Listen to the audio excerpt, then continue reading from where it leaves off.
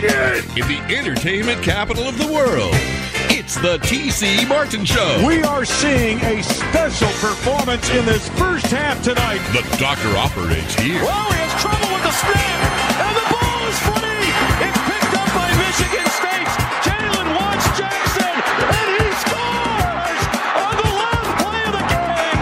Unbelievable. It's time to get your daily prescription from the doctor, T.C. Martin. Hey, it was BYOG, bring your own guts. And they brought some guts and some heart, and they never quit. The doctor is now in.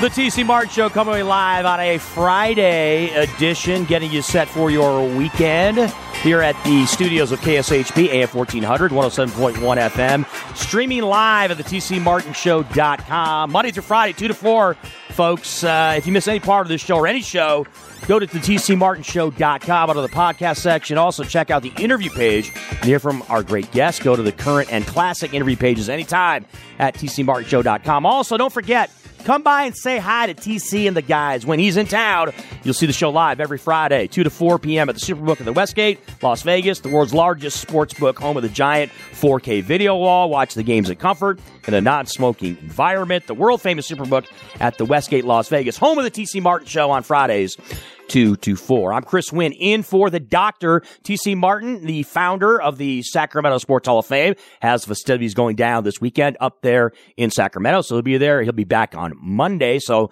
myself, along with our esteemed producer, Justin Chuck, holding down the fort here in studio on a Friday. It is about ready to ramp up here in Vegas, folks.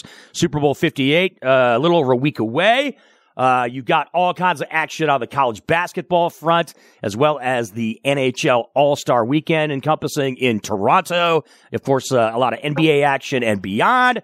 And to join us to talk all things sports, we love chopping up with this guy. He's one of our favorites, host of Out of Line over on Fox Sports Radio on Sundays, 8 to 9 a.m. He also hosts a number of shows around Las Vegas, including shows here at KSHP. Bryan Feldman, the host of Out of Line, joining us here on the show, on the T.C. Martin Show. Bryan, we really appreciate you spending some time. What is going down, my friend? Oh, Chris, just getting ready for the Super Bowl, recovering from one of the worst defeats the Detroit Lions have ever taken. And, we got UNLV basketball tomorrow, man. Never stops here in Vegas. And those of you listeners of the T.C. Martin Show are well aware that Chris Winn, myself, is a Detroit Lions fan, as is Bryan Feldman, both of us native Michiganders. And yes, we'd be remiss, Bryan, not to get a quick take on the NFC Championship game. Obviously, you and I extremely distressed at the result and what took place in that game. But do you feel like it's justified for not just Lions fans, not just for us, but for football fans out there to have an optimistic viewpoint and to think, you know what? Yes, the Lions did blow that game. Yes, you might be able to say that the Lions choked the game away. Yes, you might be able to say that Dan Campbell made absolutely ridiculous blunders on fourth down. But it's also fair to say that the Lions are on the upswing, and there's reason for optimism in Detroit when it comes to the Lions, Bryan Feldman. Yeah, Chris, I mean, it sucks because I'm the wrong guy to be talking to about it because I'm so emotionally invested in the Detroit Lions. As you know, I worked for the radio network in Detroit for, about 4 or 5 seasons. Yep. My son's middle name is Sanders. I mean, so I'm heartbroken. I mean, that's the best way to say it. But to say that you shouldn't be optimistic, of course, everyone should be optimistic. This team is the best Lions team, I'll say it right now, that I've seen in my lifetime. No, they don't have Barry Sanders. No, they don't have Calvin Johnson or Matthew Stafford. But this team is a team of unity, and it is built from the bottom up, or I should say from the ground up, with draft picks over the past 3 years. I don't know that I have seen, Chris, a team utilize draft picks better than the Detroit Lions have in the past 3 years. And I've got to give that to Brad Holmes and to Dan Campbell for really doing their homework and putting some really good players in place and creating a really good environment in Detroit. It's the best atmosphere I've seen. As you know, I covered both the game against the Rams and the Buccaneers in Detroit. I got to say, in all my years of living in Detroit, and I was there for the better part of 42 years, I've never seen the city like this. The closest thing I had seen it to like that was probably in '84 when the Tigers won the World Series in the famous Bless You Boys season. But yes, I think we should be optimistic. The only thing I do, Chris, is the NFL, which, jokingly stands for not for long. Yeah. And I err on the side of caution because the average career of an NFL player is 3.1 season, and injuries probably play more of a role in the NFL than any other sport. And that's simple. There's 22 starters that you count on, including a kicker, a punter, and a long snapper. That's 25 guys that you got to keep healthy. It's almost impossible to do that in the season, in an NFL season. And it all depends on who are the guys that get unhealthy. Somebody like Penny Sewell and a guy like Aiden Hutchinson, if both those guys went down in the same season, that completely changes the outlook of this team. And that is what people need to be concerned about. But if everyone stays healthy going forward and Dan Campbell can quit showing the world how big his stones are, I think the outlook for this team is very bright. And an aspect of this too, right, Brian, and not to harp on the negative, but I need to point this out, right? There is a feeling here of what could have been, right? It's almost like it's a combination of things. What could have been, and also the reality that this might never happen again, right? Or that it's very difficult for it to happen again, or that it's not easy to get back there. All those things kind of encompass what Lions fans, and even fans who aren't fans, like hardcore Lions fans, just NFL fans that were rooting for the Lions, were kind of feeling on that Sunday. It was like, look, it's not easy to get to an NFC Championship game. The Lions have made that clearly evident. The last time they were there was, back in 1991. So, like, there's a combination of feelings, my friend, where, it was, how could we choke that game away? And also, oh my gosh, like, we had an opportunity here, slip through our fingers, where we could have gone to a Super Bowl, and now the chances are gone, and we could possibly never get back there again. Yeah, Chris, I mean, there's one of the oldest cliches around in life in general when you're trying to forge ahead is strike while the iron is hot. Yeah. Sunday afternoon, the iron was blazing, and I feel that Dan Campbell put it in a bucket of cold water. And as you mentioned, the only other time the Lions made it to the NFC Championship game, the 1991 season, culminating with a playoff win against Dallas in January of 1992, and then, of course, one of the biggest losses ever in the championship game against at that time, the Washington Redskins. And, none of us will ever forget the atmosphere in 91. It was magical. Yeah. And you're right. That's the bottom line is this was an opportunity that got away. It is so astronomically hard to get to this point.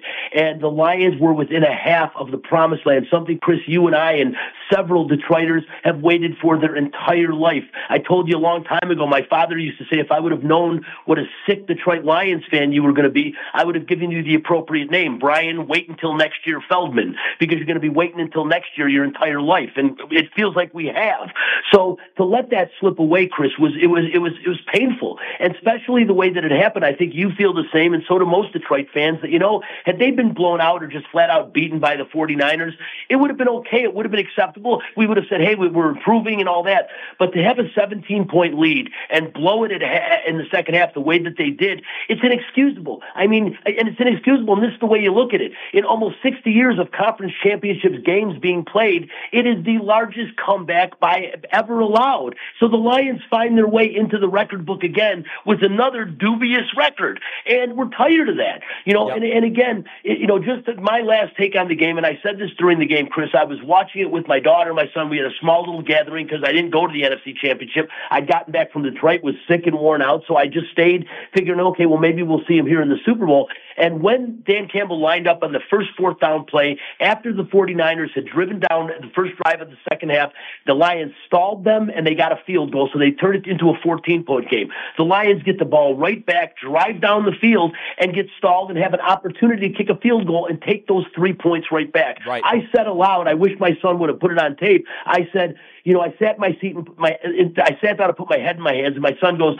"Dad, what's the matter?" And I go, "Son, this might be the worst decision in Detroit Lions history." I truly said that. And that was when he didn't go for the first one. And it turned out to be accurate, Chris, because the bottom line is the 49ers got so pumped up after that, and they never looked back. That is disrespecting them in their house by doing that. One of the best and the highest paid defensive front in the National Football League. And the last thing I'll say on that is people keep throwing at me analytics. Well, going for it on fourth down, this number, this percentage. Here's the deal, what I say to all those analytic lovers out there. Are you giving me analytics in the regular season against teams like the Carolina Panthers, the Atlanta Falcons, the Chicago Bears?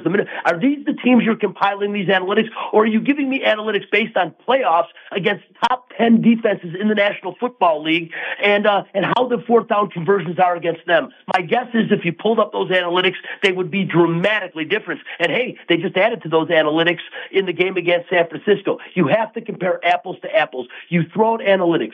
The playoffs and the regular season in the NFL are two completely different animals. They are in every sport. The players have to ramp up their game, and the coaches have to make adjustments and not be methodical and use what they did in the regular season. Change it up. Dan Campbell did not. In the first half, they ran the ball so effectively. In the second half, they're running Jamar Gibbs up the middle. He's an edge runner. He's a guy that goes out and is great in space. Montgomery is the bruising back to run up the middle. Why they changed everything up in the second half to that degree, Chris, and then for Dan Campbell to make the same mistakes basically that he made in Dallas, to me, it's inexcusable. And if the Lions get back there next year and win the Super Bowl, hey, we'll look back on this and say, hey, that was a stepping stone. But if they never win the Super Bowl under a Dan Campbell regime, all of this will be forgotten other than by diehard Lions fans like you and I. Bryan Feldman joining us, host of Out of Line, 8 to 9 a.m. Sundays on Fox Sports Radio here in Las Vegas, breaking down some NFC Championship action as we get set for the Super Bowl. The Niners and the Kansas City Fighting Taylor Swifts coming to town here in Las Vegas for Super Bowl 58. Bryan, no question. Look, I basically echo a lot of your sentiment when it came to that game. It really does ring in my ears constantly of a sense of what could have been for the Detroit Lions, having a 17-point lead going into the second half and then seeing what transpired there in the second half is just so difficult to take. But let's kind of try to, let's try. Chris, yeah. Real quick, I just wanted to say one thing. Yeah. Anyone who's ever seen the movie The Replacements, in the movie, Gene Hackman asks the team before they get started, he says, what are you the most afraid of? And if you remember, Falco, played by Keanu Reeves, says, the thing I'm the most afraid of is quicksand. And he explained that quicksand is one thing goes wrong, then another, and all of a sudden you can't stop it and you sink in quicksand. We saw an example of what Keanu Reeves was talking about, quicksand, on Sunday. The Lions stepped in quicksand, and the worst part about it is somehow they got a branch in the fourth quarter where Dan Campbell could kick a field goal, stop the bleeding, and tie the game, and he elected, you know what? I'm not going to take the branch. I'm going to keep trying to swim out of it. Well, welcome to quicksand, Dan Campbell. Numchuck, how about Feldman coming up with a little Replacements reference, baby? I love it. One of my favorite movies, by the way, Feldman. I was a huge Danny Bateman guy, right? Walk-on from Michigan State, linebacker, just cleaning house, just knocking heads off all over the place. I love it. Little Replacements action. Can't go wrong. Bryan Feldman joining us here on the show, on the TC Martin Show, as we get set to ramp up the activity that's going to be Las Vegas and Super Bowl week here in just a matter of a couple of days. So the matchup set, Bryan, San Francisco taking on Kansas City, two quality football teams. Obviously, the Kansas City Chiefs, no stranger to the Super Bowl as of late, multiple Super Bowl championships and multiple appearances, of course. The 49ers looking for their first Super Bowl appearance. Well, they are in their first Super Bowl appearance since 2012, in which they lost to the Baltimore Ravens, but looking for their first victory since 1994 when they knocked off the San Diego Chargers. They were in the Super Bowl 4 years ago against the Kansas City Chiefs and lost. Oh, my mistake. Yes. My mistake. But San Francisco's still looking for that first victory, I should say, since 1994. But two teams, Bryan, very familiar with the big game and playing in this type of scenario. But I got to believe it's going to be a little bit of a different animal, sir, with everything taking place here in the fabulous city that is Las Vegas for the first time ever. Oh, yeah. Chris is excited. You know, one of the things that just it annoys me, and it probably shouldn't, is in all the advertisements and everything, and even when I heard T.C. Martin do right before, they've got to say the big game. I just hate it. It's the Super Bowl. Quit trying to monetize everything. You make enough money. Call it the Super Bowl. Let people call it the Super Bowl in their commercials. To me, that's the stupidest thing in the world, the big game. Well, I'm going to call it the Super Bowl on this show if it's okay throughout the show, and I hope I hope I'm not just here so I don't get fined. But anyways, that being said, this is going to be an epic matchup. It really is. Kansas City is playing their best ball right now. They are a seasoned, grizzled playoff team. And Detroit Lions fans, don't think you beat this team, because you beat them without Travis Kelce and you beat them without Chris Jones, two of the best players on that team, who are both, by the way, healthy and rocking and ready and rolling to go. Taylor Swift will obviously be in the stands. And you know what? As much as everyone jokes about Taylor Swift right now, Travis Kelce's 34 years old. He is playing some of the best football of his life. And you know, Chris, whenever we've got a new girlfriend, somebody we want to show off to, we play better. We do better. We really do. That's like a fact. We play better. And I think that doesn't bode well for the San Francisco 49ers.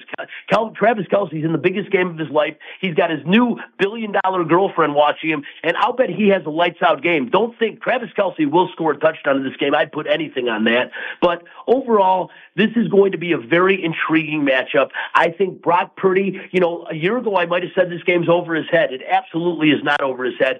He just got done coming back twice against the Green Bay Packers and then against the Lions. He is ready for this game, as is the 49ers. And I think the Lions trouncing them the way they did in the first half fired up this defense. I think they took it personally. We saw it in the second half, and you know this defensive front and those linebackers are as good as anybody in football. Their one slight weakness is their secondary, and hey, hopefully Patrick Mahomes, if you're a Kansas City fan, can exploit that weakness. He's got Travis Kelce to do it, a couple other receivers, and hey, Kadarius Toney just has to put some stickum on his hands and not drop the ball in the Super Bowl. And I think Kansas City, even though they're the underdog, has a real good chance of winning this football game. What do you think about that dynamic when it comes to the quarterbacks, right? You got one guy who's clearly one of the best quarterbacks in football, a guy that's basically looking to pad his resume with respect to winning another world championship. Still, you know, regardless of the result in this football game, people are still going to hold a guy like Pat Mahomes in high regard. But what do you think about the whole Brock Purdy kind of effect when it comes to San Francisco? I mean, this is a guy who really could put a stamp on his career as far as if he's able to be the guy that essentially is the leader of a team that actually wins a Super Bowl championship for the San Francisco 49ers. Oh, yeah, Chris, Brock Purdy is truly an epic story. To be Mr. Irrelevant and do what this guy has done, you know, it's been overstated, and I'll overstate it again. It's nothing short of miraculous. It really is. This kid has stepped up and just proven that, you know, just give somebody a chance sometime when they've got skills. We saw this guy play here, like when Iowa State played at Allegiant Stadium against UNLV, and were you that impressed? I thought he's okay, but, you know, I wasn't surprised that he was Mr. Relevant. But what he has done is incredible, and I think he will hold his own in this game. I think he understands being a game manager. And the one thing is, boy, is this team behind him, and it is not any kind of, you know, fake behind him. They are really behind him. They believe in this kid, as do I, Chris. I think Brock Purdy is as good of a game manager for a second-year player, basically, that there's ever been in the NFL history. He just seems like a grizzled, seasoned veteran. He's poised. He handles himself well. And this stage, I don't believe, will be too big for him. I'm going to see it firsthand a week from Sunday. But on the other side of the ball, Patrick Mahomes and that Kansas City team, this is a team that is so familiar with this stage. It's almost another game to them. You know, I don't think you can call it a regular season caliber game, but it's like a playoff game to them. They've been here so many times. They have played in so many playoff games over the past 4 or 5 seasons that this is just a walk in the park to them. And it is going to be, I think, a very good football game. I think it may be the best matchup we could have had with these two teams in the game. I think it's all going to come down to, you know, can the defensive front of that San Francisco 49ers team that is the highest paid defensive front in football, you know, with Bosa and Chase Young on that front, can these guys get to Patrick Mahomes? Can they stop his improvisation, which is the best in the National Football League out of the quarterback position? Those are the things, to me, is going to be the key, is going to be in the trenches. Can they get pressure on him?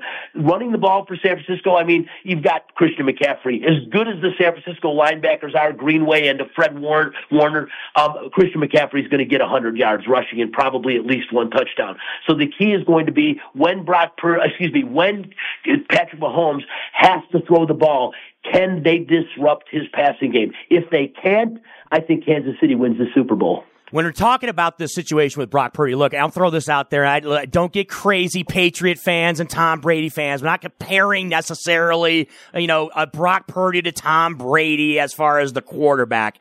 I just want to make a reference. There seems to be a lot of similarities in my mind, Bryan Feldman, in my opinion, with Brock Purdy, with Tom Brady in his first few years in the league. What do I mean by that? Okay. A guy that was a very late draft pick, right? Didn't have much expectations. Didn't have necessarily a spectacular college career. You pointed it out, Brian. We had a chance to see him. Those of us that cover UNLV football had a chance to see him at Iowa State playing college, and you never got the feeling, oh yeah, this guy's, going to shoot to stardom in the NFL or anything like that. It kind of parallels Tom Brady as far as his early years in the NFL, when it comes to expectations, right? And and kind of a trajectory with respect to Brock Purdy and Tom Brady. Again, I don't want to make it seem like I'm comparing Tom Brady to Brock Purdy, but do you kind of understand where I'm going here when I'm taking a look at these two guys when it comes to Purdy and Brady? Oh, Chris, I don't think that's a bad comparison at all. I actually think it's a really good one, and I hadn't thought about that, but you're right. I mean, Tom Brady 100% got his opportunity because Drew Bledsoe went down, and they had no choice. He had got himself elevated to the backup quarterback, and it happened. And once in a while, you see a star is born when something like that. The same thing a couple years before that, Chris, in St. Louis. Kurt Warner and nobody is backing up Trent Green, who they paid a ton of money to. He gets hurt, and look what happens. Kurt Warner comes out of the blue, and there's a movie about him. There will be a movie about Brock Purdy. Trust me, if you can put stock in that movie right now, invest. It'll be out there. They're probably already making it, and he's in the third year of his career.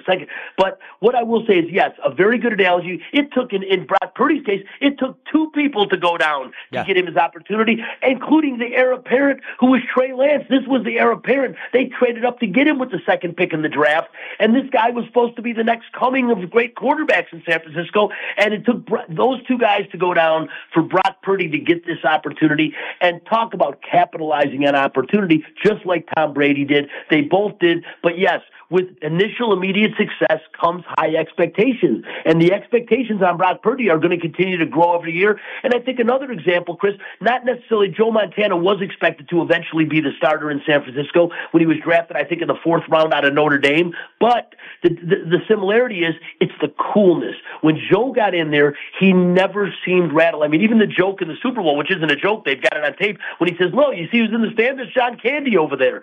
Brock Purdy seems to have the same type of demeanor as a Joe Montana.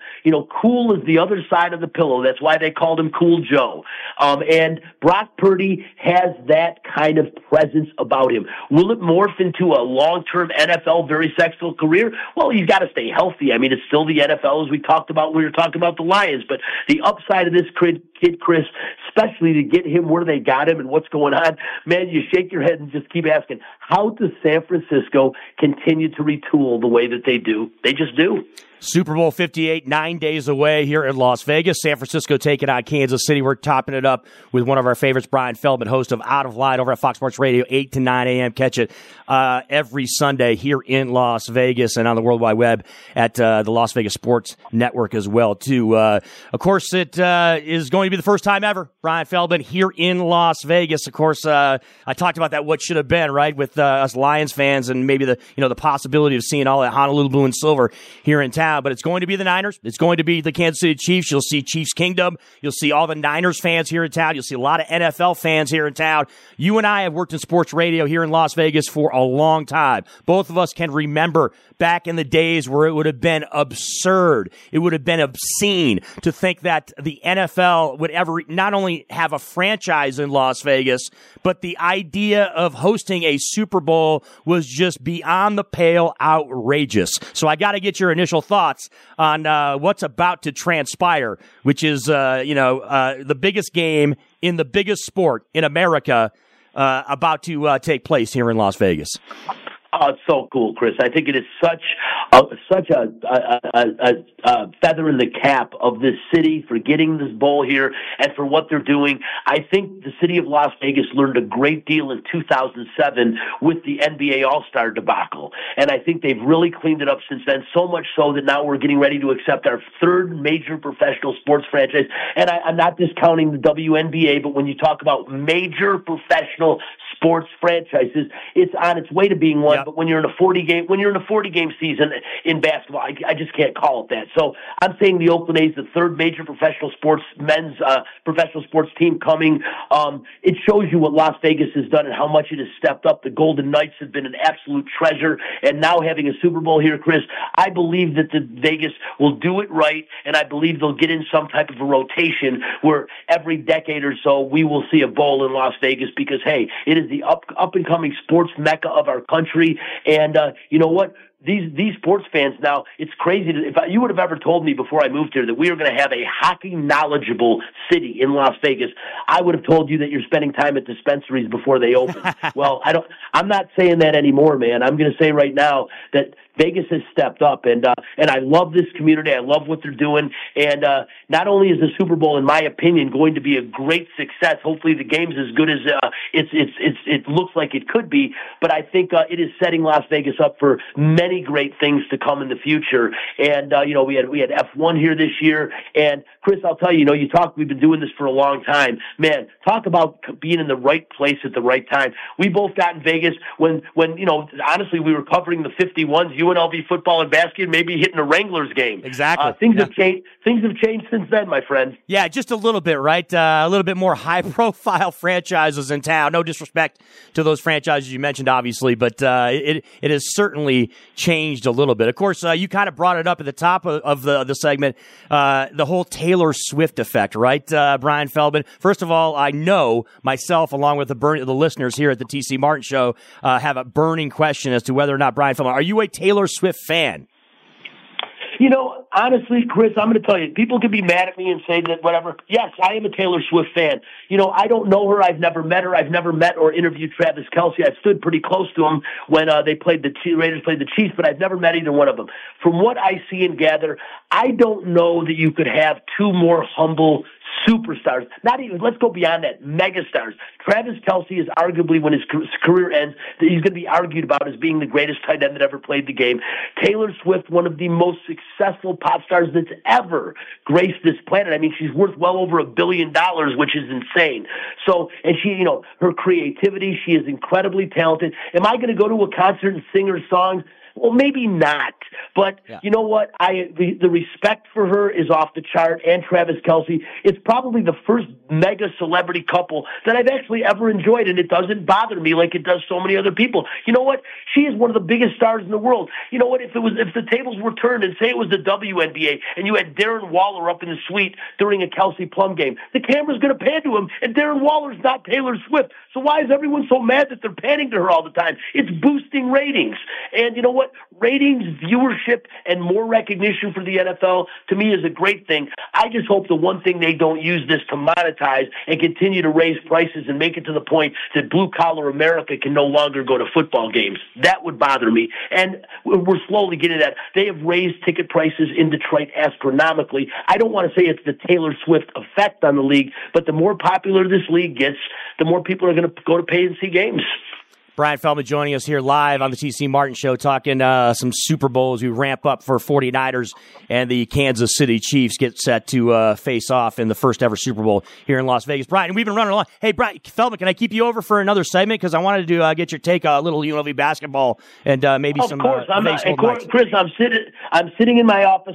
I can't let Bryan Feldman come on before and say he's always there for you, see, Winn, and me not always be there for you. So one Bryan's there for you, so is another. I appreciate you big time, my friend. So let's take our final break. When we come back, we'll talk to Bryan Feldman, host of Out of Line, get his couple more takes on the Super Bowl, but I also want to get his take also on some UNLV basketball. Of course, it's a team that there could be some changes coming when it comes to all things running Rebels hoops. It's the TC Martin Show coming away live on a Friday, KSHP, AM 1400, also 107.1 FM, streaming on the World Wide Web, www.thetcmartinshow.com. Hey everyone, this is Carnell, aka Golden Pipes, and I want to welcome you back to the TC Martin Show.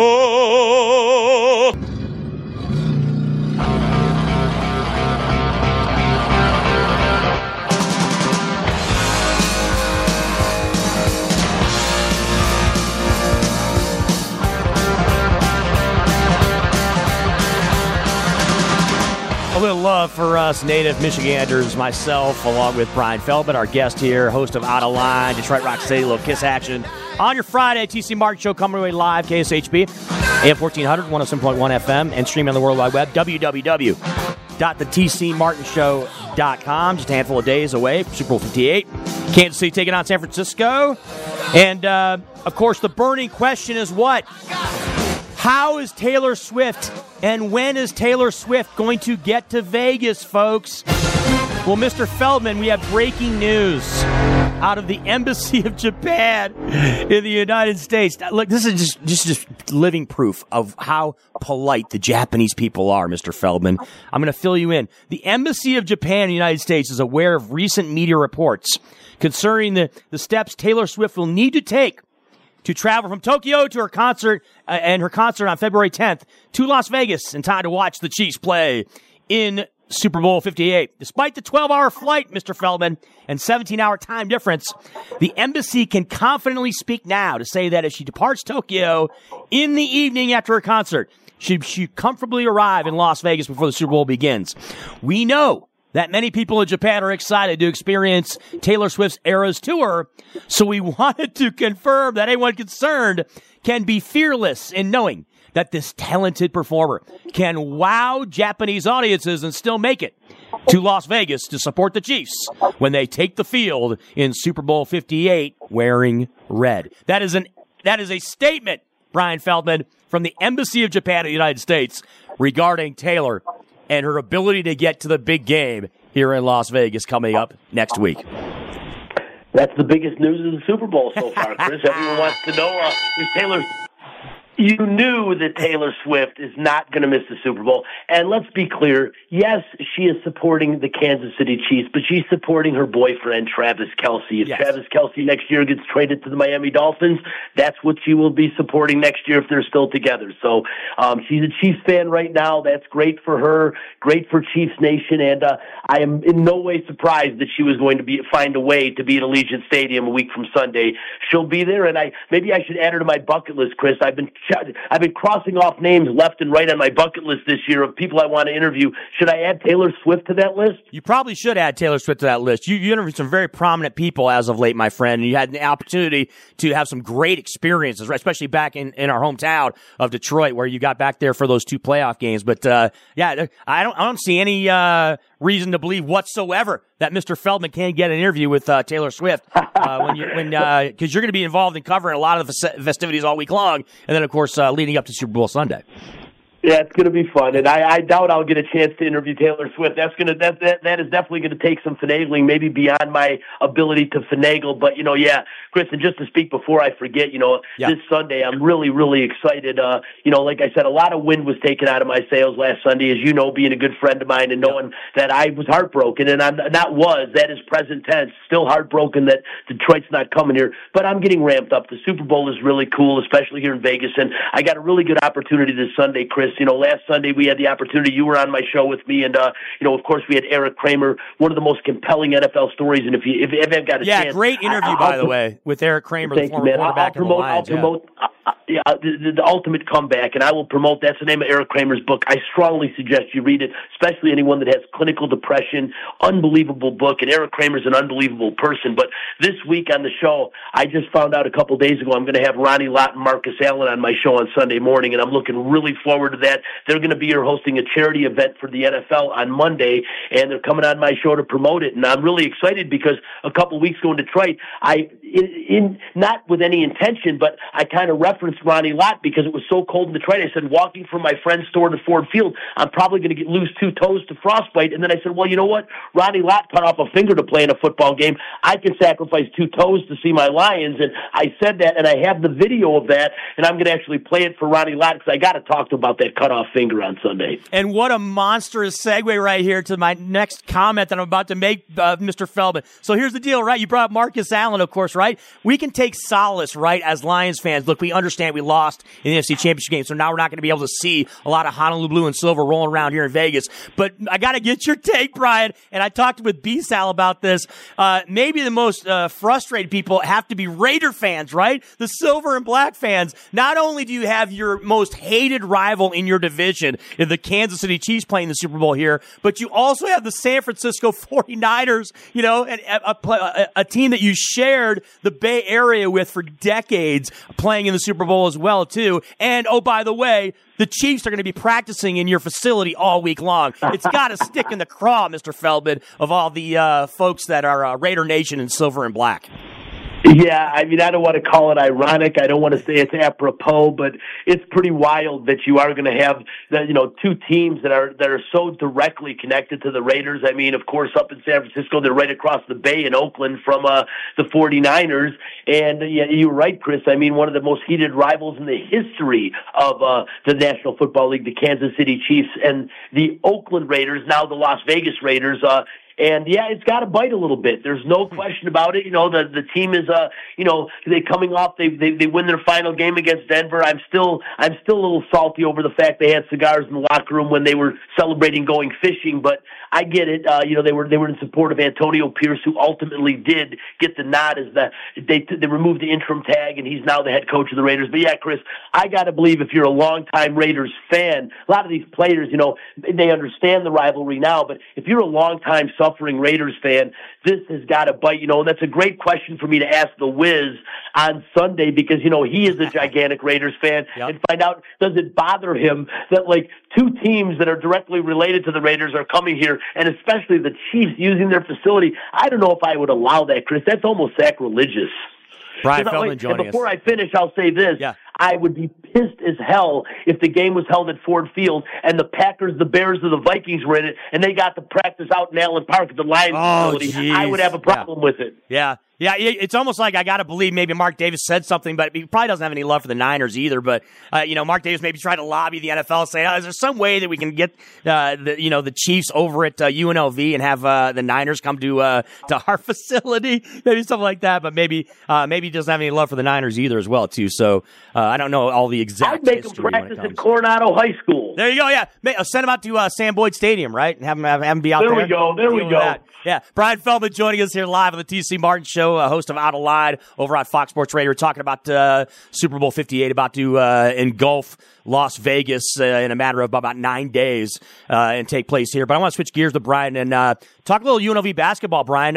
The Running Rebels, they get a victory Tuesday night, take out the Fresno State Bulldogs in a game that probably was a little bit closer in the second half than we thought it was going to be. Of course, coming off a win also last Saturday in San Jose against the Spartans, the other Spartans, I should say, of San Jose in that victory. So a 2-game winning streak. They'll take on Wyoming tomorrow night. But I talked about this with B-Sal. I want to get your take. This is a UNLV team that's kind of, they're kind of wallowing, middle of the road in the Mountain West. And it's probably a team that is, I would say, if we're going to look at it overall, has underachieved this season and is going to look to probably pull out some wins that they aren't expected to get against some teams in the Mountain West the rest of the way. Your thoughts when it comes to UNLV as they ramp up for a matchup against Wyoming tomorrow night? Well, first I'll start the way I start every time I talk about UNLV basketball. This is one of the hardest naysays that I have, because I have as a person so much respect for Kevin Kruger as a human being, and what a good guy that he is. So that to me is, I want to preface it with that. After that being said, let me put back on the media cap and say, yes, Chris, I expected more from this UNLV team right up the get-go. I threw out the Southern game simply because the Boone brothers didn't play in the Southern game. We've seen almost every game, and these guys are huge difference makers. As a matter of fact, one of the Boone brothers, I feel, will get a look at the next level, and I think both of them are capable of playing in Europe. I mean, they're that good, and they really helped this UNLV team a great deal.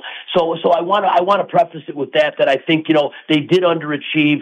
And another guy guy is, Deaton Thomas Jr. I mean, the kid should be a senior in high school. We can't forget that. And he's playing at the collegiate level. They're starting point guard. And I don't disagree with what Kevin said in the press conference after the Fresno State game, that this kid gets better every single game. He does.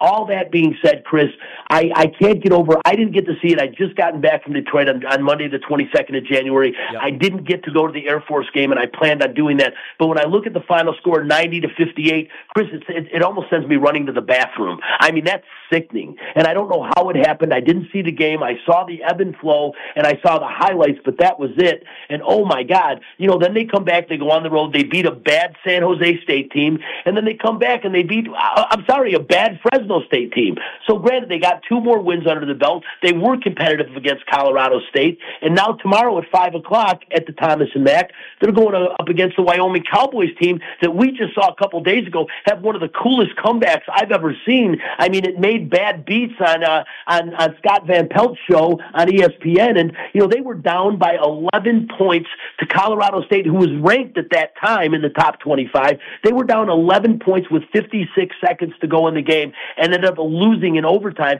Wyoming won that game. Granted, it was at home, but I saw something from Wyoming. I saw something that you want to see from every team at every level, and that is the ability to not quit, to not get down. Under a minute to go, you're down 11, Chris. A lot of teams throw in the towel. Wyoming didn't. And I think that could be a problem for UNLV. So you know what? If UNLV finds a way to win this game tomorrow against Wyoming, which I'm going to state right here, I don't think they will win the game against Wyoming. But if they do, all right, props to them. But when all's said and done, Chris, and I'm jumping ahead a little bit of the game with UNLV, I'm telling you right now, and I've said it pretty much all season, for Kevin Kruger to remain the head basketball coach at the University of Nevada, Las Vegas, they are going to have to get an NIT bid and win a game in the NIT. What would it take to get there? It's going to take more wins and at the very least probably losing in the semifinals of the Mountain West Conference tournament to get the bid. If they don't, Eric Harper will move on from Kevin Kruger at the end of the season. Kevin Kruger was not his hire. It was the farewell hire of Desiree Reed-Francois. See you later. Get out of town. You and your shoes and your parachute pants.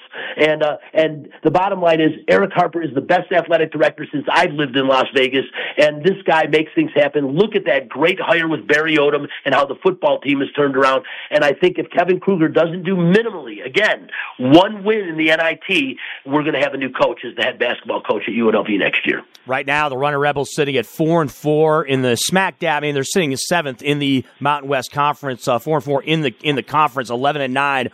Overall win-loss record. They have won 2 straight, but it's not like they are looking like they're going to shotgun up into the top 4 by any stretch of the imagination of the Mountain West Conference. And then you take a look at the schedule coming up in February. Look, there's some winnable games without question, right? When you look at the schedule, I would happen to concur with you, Brian. I don't think that they're going to win that game against the Cowboys tomorrow night, that 5 o'clock tip at the Thomas and Mack. Then they get a week off, and then they go to New Mexico and will play in the pit in Albuquerque against right now a top 20 team in the country in the Lobos. Then they take on the Fresno State Bulldogs in Fresno, which should be a winnable game. But the rest of the slate in the Mountain West it's kind of like hit or miss.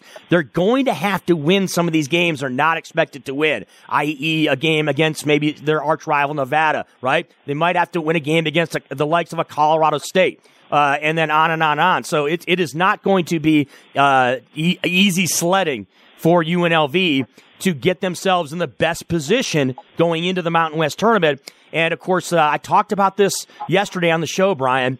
If it's any scenario whatsoever in which UNLV is floating around playing in a play-in game in the Mountain West tournament, then it's just absolutely ridiculous. I mean, I don't understand year in and year out why we're talking about this team, which seems to have, from a talent standpoint, right, and from a projection standpoint, to be a top 4-5 team in the Mountain West, constantly, floating around the play-in game on Wednesday afternoon, or, having a lower seed in the Mountain West tournament. It doesn't make any sense to me. So, I guess circling back to the question, you kind of answered it a little bit, but I wanted get a little more juice around it when it comes to Kevin Kruger.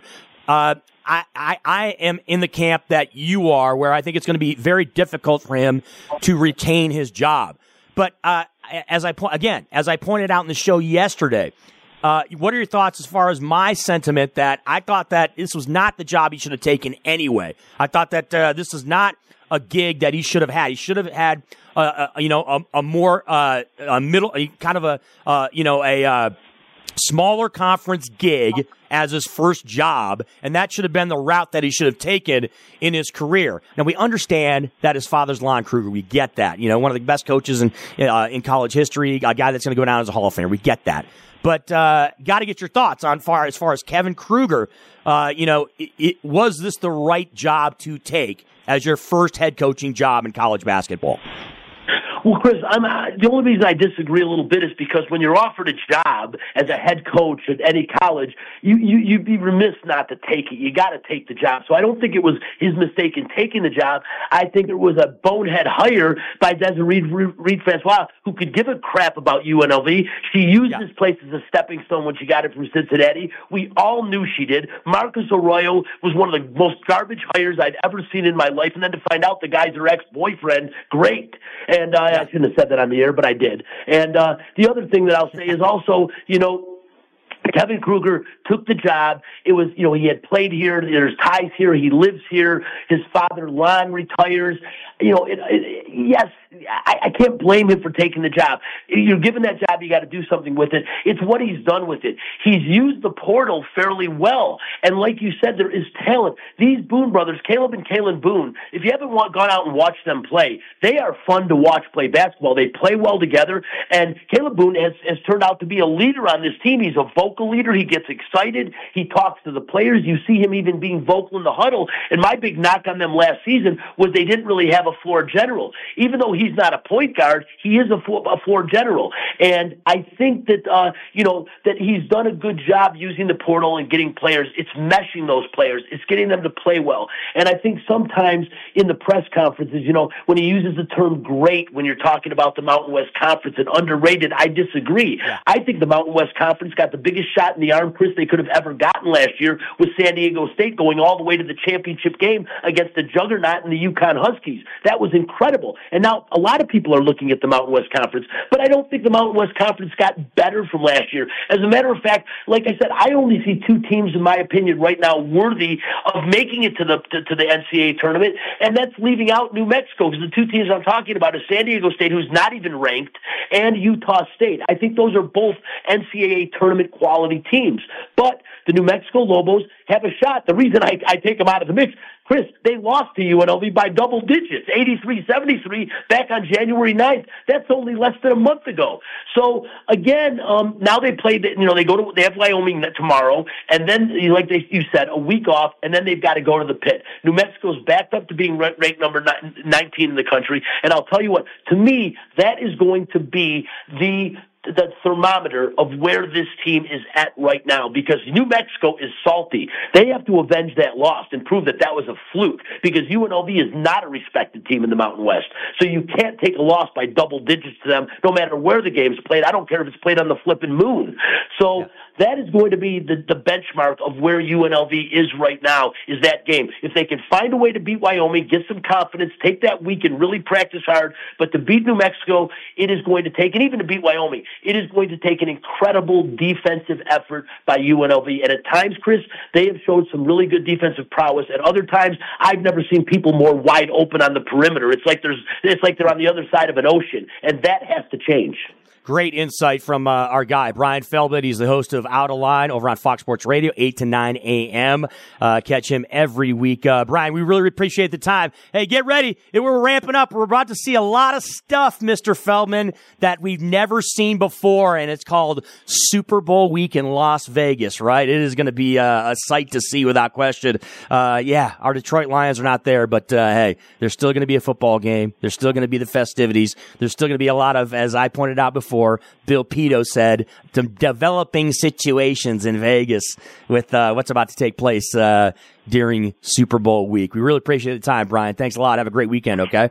Hey, exactly the same, Chris. And last thing I'll say is, quoting Taylor Swift, I got a blank space, baby. I'll write your name. Boom, baby. That's how you polish it off.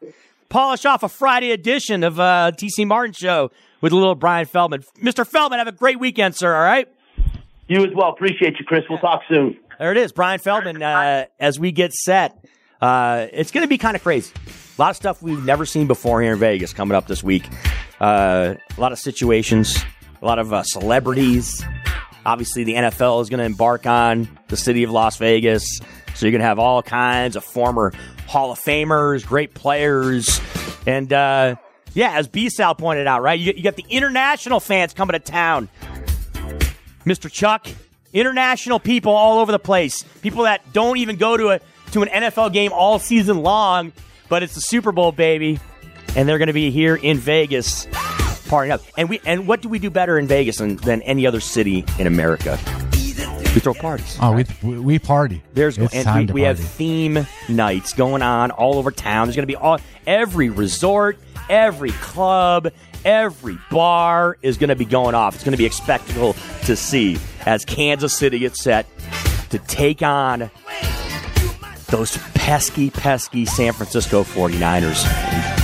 Brock Purdy. Tribute there, to that's Apollo Creed. Of course, Carl Weathers passing away at the age of 76. Rest in peace, sir. And one of my favorite Rocky movies, by the way, Rocky 4. Rocky 4, right? He gets in the ring before he actually dies in the movies, which is kind of rough, but whatever. Yeah, I don't think. And look, Dolph Lundgren's a nice guy in real life. Numchuck, he is. He's a nice guy. Folks, have a great weekend out there.